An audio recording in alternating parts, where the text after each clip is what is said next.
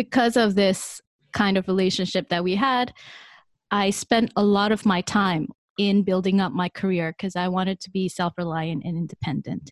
And in the time that I spent in investing into my career, I chose not to invest as much into my relationships. So when my mother wasn't feeling well, my mindset kind of changed about life. Hello, fellow risk takers, and welcome to my worst investment ever. Stories of loss that keep you winning. In our community, we know that to win in investing, you must take risks, but to win big, you've got to reduce it. Today's episode is sponsored by the Valuation Masterclass Online, the complete, proven, step-by-step online course to guide you from novice to valuation expert. Podcast listeners can claim your amazing 35% discount by going to myworstinvestmentever.com/deals. My name is Andrew Stotz from A Stotz Investment Research, and I'm here with featured guest Ling Ling Tai. Ling Ling, are you ready to rock? I'm sure am. Oh, yeah. Well, let me introduce you to the audience.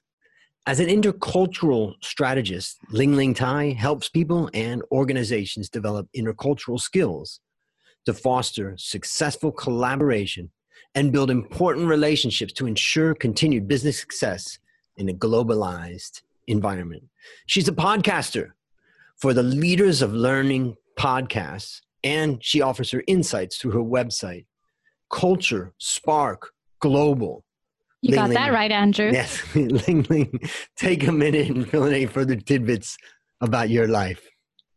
Sure thing. I am from Malaysia. I'm currently based in Singapore. So you mentioned a little bit about my podcast. I'm always glad to speak with another fellow podcaster. So my podcast is called Leaders of Learning. It launched in January 2018. So I'm just shy of 2 years old, not as experienced as you are, Andrew.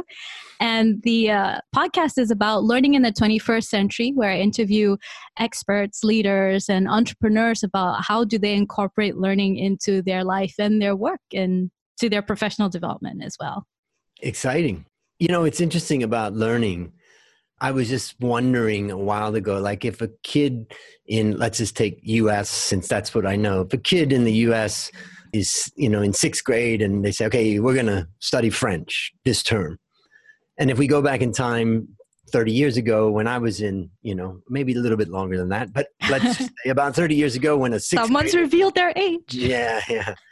30 years ago when a kid in sixth grade went and studied French, how much more efficient are we at that kid getting to, let's say in 30 years ago, they would have gotten, over one term, they would have gotten to a certain level of French language. Now, assuming they had, interest in learning and all that. And if that same exact kid went in today and they had the same amount of time, how much further along would they be? In other words, would it be double, triple, quadruple? I mean, look at all the technology that's out there. I mean, it should be amazing how fast kids are assimilating. Or is it kind of close? I wonder.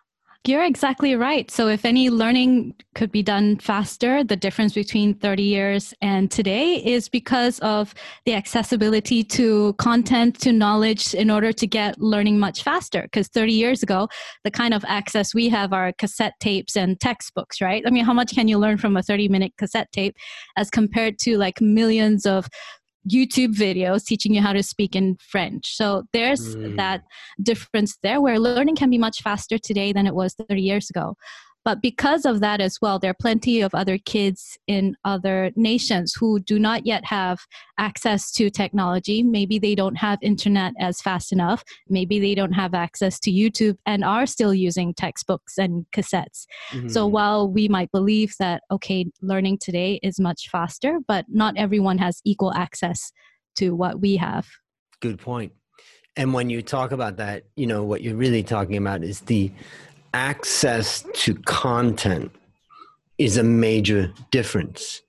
I guess another question that I've always wondered is like, has the learning methodology somehow improved? Like, I got to get 100 vocabulary words into my head by Friday.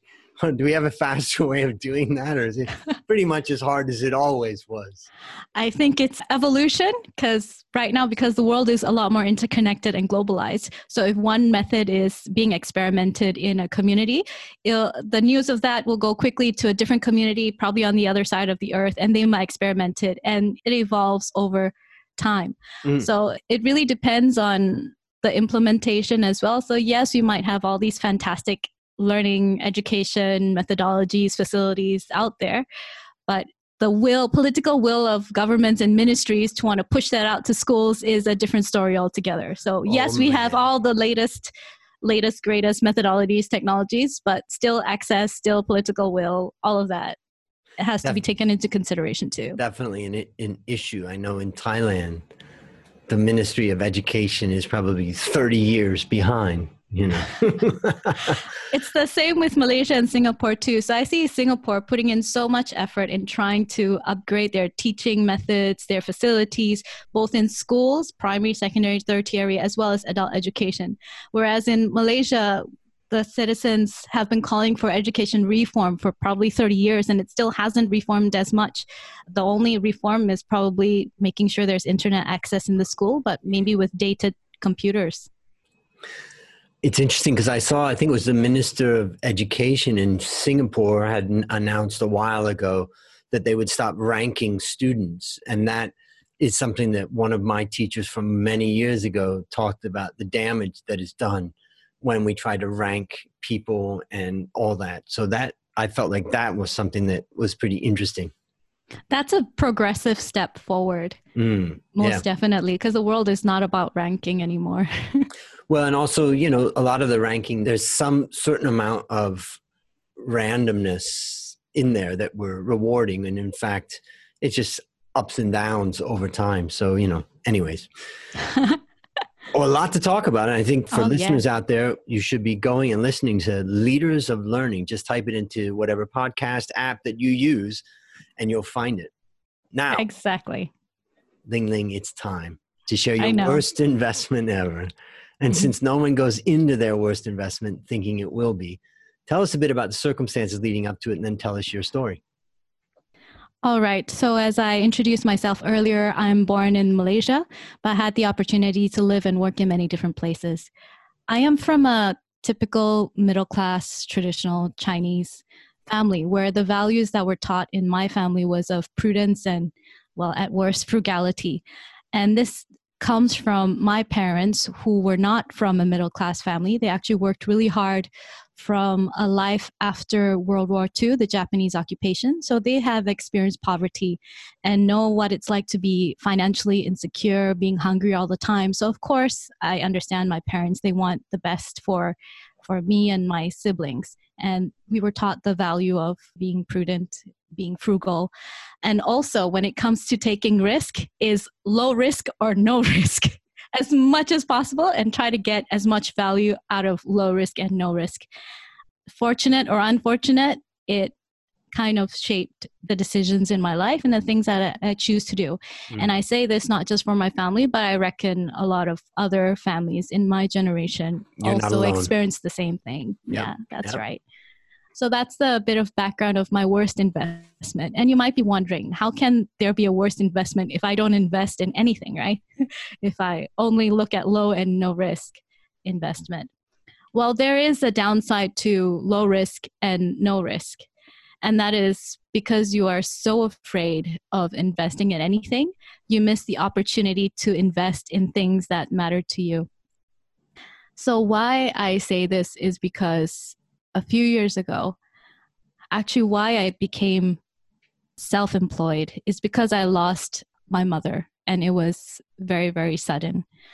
For many, many years as a typical Chinese family, so sometimes it feels like my relationship with my mother is very much like Joy Luck Club, where there's so much love between us, but because there are different cultural expectations, our relationship was wrought with conflict and tension. So she wants certain things for me, and those are things that I don't really want for myself. And even though we love each other, there's just that tension.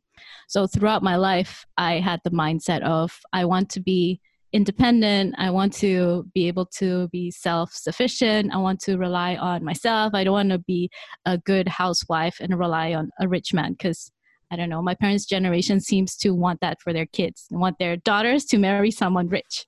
Yeah, that was it. Because of this kind of relationship that we had, I spent a lot of my time, or I invested my time in building up my career because I wanted to be self-reliant and independent. And in the time that I spent in investing into my career, I chose not to invest as much into my relationships. So when my mother wasn't feeling well, my mindset kind of changed about life. Because when you are very, very close to death, and when you see death right in front of you, your whole outlook in life changes. So it's no longer about money. It's no longer about accumulating material wealth. It's really about what is it that you truly value in life? And are you actually investing that money and that time into the things that you value? So I took it really hard when mom passed away because it was so sudden. She announced her illness end of 2016, and 3 months later she was gone. So that was really, really fast. And it took me a long time to recover from that too, because I had to take a step back to grieve, most definitely, but also to reevaluate, is this how I want to spend the rest of my life? Chasing dollar signs, but neglecting the people who are important to me, and neglecting my well-being, neglecting the things that really give me joy, neglecting all of that. So if I were to summarize, my worst investment is really not investing enough on the things that matter to me. Got it. And what lessons did you learn over this experience? What lessons did I learn? My mom used to say that if it's a problem that can be solved with money, it's not a problem at all. If it's a problem that cannot be solved with money, then it's something you have to look into. So I start to look into things that are not monetary. My own well-being, my own health, that's one. My relationship with my family, so my father who is still around, as well as my siblings, my brothers. I start to relook at how do I pursue my career, what kind of impact that I want to make on the world. So prior to this, I had 12, 13 years of corporate learning and development experience, traveling all over Asia Pacific and Europe and the US. It was fun, for sure. I met loads of people. I learned lots of stuff. But after that, it felt like when death comes knocking on your door, you can't bring it with you anymore. So what do you want to leave behind? Well, let me summarize some of my takeaways. The first one is that one thing that I remember when I was young, went to school at Cal State Long Beach, and I had a Cambodian girlfriend at the time, Moni Roth, and she had a family of 11 people, and a remarkable story of escaping Cambodia and all that. So I learned so much about Asian families from her and other people that I got to know when I was in university. And I always felt as though Asian families were really very close, particularly compared to, let's say, American families. And then I came to Asia, and I found out that actually that's wrong. My perception was just a perception. The reason why I say that, now that's not in all cases, but the point I made is that I was talking with a friend of mine about a problem I faced, and they said, what did you do about it? And I said, I called my dad. I said, you talked to your father about that? And then I started to realize that actually in families in Asia, the communication, the depth of communication is oftentimes not very deep. There's many things that, young people can't tell their parents. Parents may overreact to things. And the ability to go to their parents for support is sometimes hard. And a lot of young people will end up relying on brothers or sisters, friends, but not go to their family and their parents.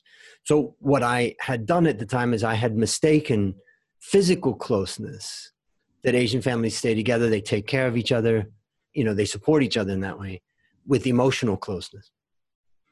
And this story reminds me that, that's something that I really value, that, my dad and my mom, they were really close. I was able to share anything. And I realized that, maybe even in America, that's not that common. The other thing, the thing you're talking about is, what do you value and what is your impact that you leave on life? And I think when you're young, you don't even think about that because the end of life doesn't, it's a distant thing that you wouldn't even think about. Exactly. But, recently I was reading, a great book by a great author, and it's like his 7th great book. And I thought, how many great books could he write in his life? 9, 11? There's a physical limit. So what you could do. And that's when I started to realize, for myself, like, what is it? What is my legacy? And the other thing that it reminds me of is the idea that, they say that you can't take something with you when you die. So how do we live on? And I think that how we live on is in the spirit of others. That somehow we've touched people in a way that there's something that lives on from us. And well, that's if what you leave behind is a good thing, a memory or a legacy that people find really positive. Because once you go, you don't have control of the legacy that you have. So people could take it and twist it to their own agenda and things like that. And I'm like, I don't know if I actually want that or not. Well, I think about this teacher I had, Dr. Deming, when he was 91 years old and I was 25. Mm-hmm. And this man stood up for 2 days straight talking about what he was passionate about. And he influenced me for the rest of my life. And then I have a student who came to me and said, you taught me my first class in finance in 1992. And it's because of that class that I went on to do a master's and then a PhD in finance and teach finance. And I thought, I didn't know that much about finance at the time, but I brought a lot of passion and energy. And then you realize that passion and energy for what you're doing can really change the world. And that's one of the reasons why, people often say, find what you're passionate about and do it. So yeah, there's a lot of different things that you made me think about by going through this. Anything else that you would add? Well, I wanted to add about your perception of Asian families. So it's not fair to generalize all Asian families, especially now when we're living in a globalized world and there's access to or exposure to different cultures. So that exposure to different cultures, of course, will influence the dynamics of families and how they communicate with each other.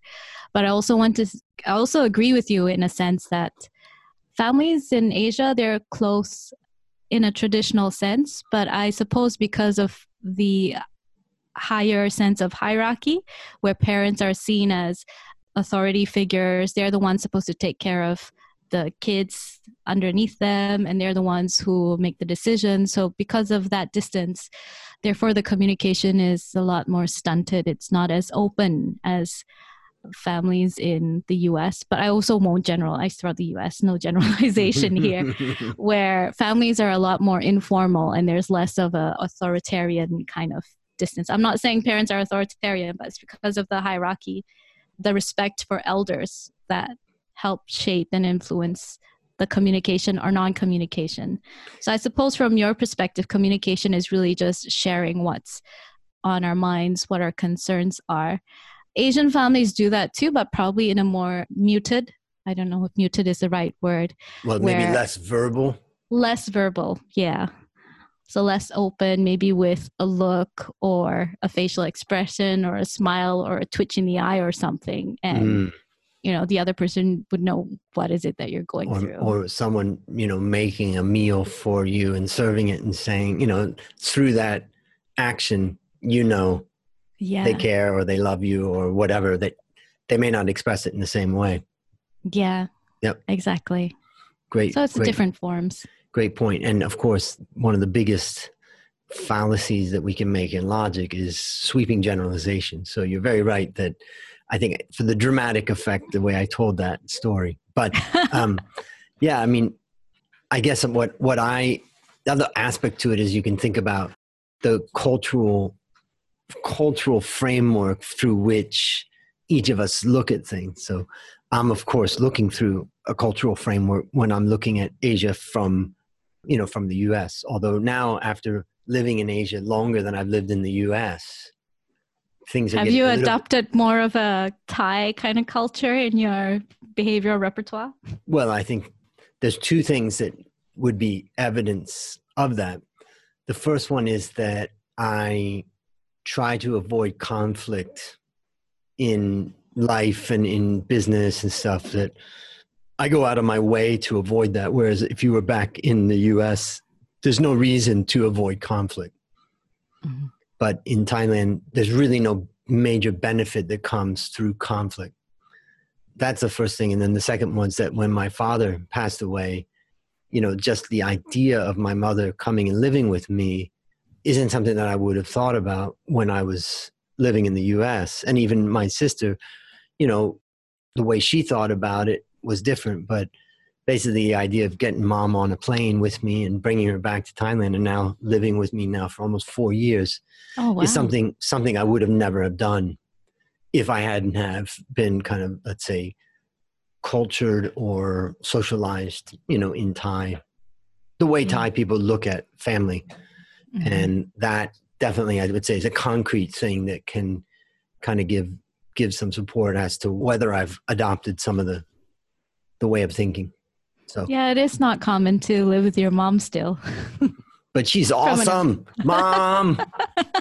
Moms are awesome. Yeah. If you're a mom, you're awesome. Yeah, exactly.